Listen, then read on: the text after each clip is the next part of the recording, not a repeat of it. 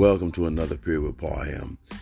Today we want to deal with the first principle of Kwanzaa, Umoja, meaning unity, celebrated on December the 26th.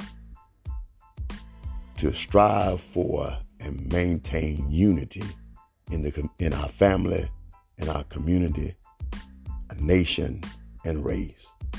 So we want to maintain our unity as a people of God, moving to the next level of life.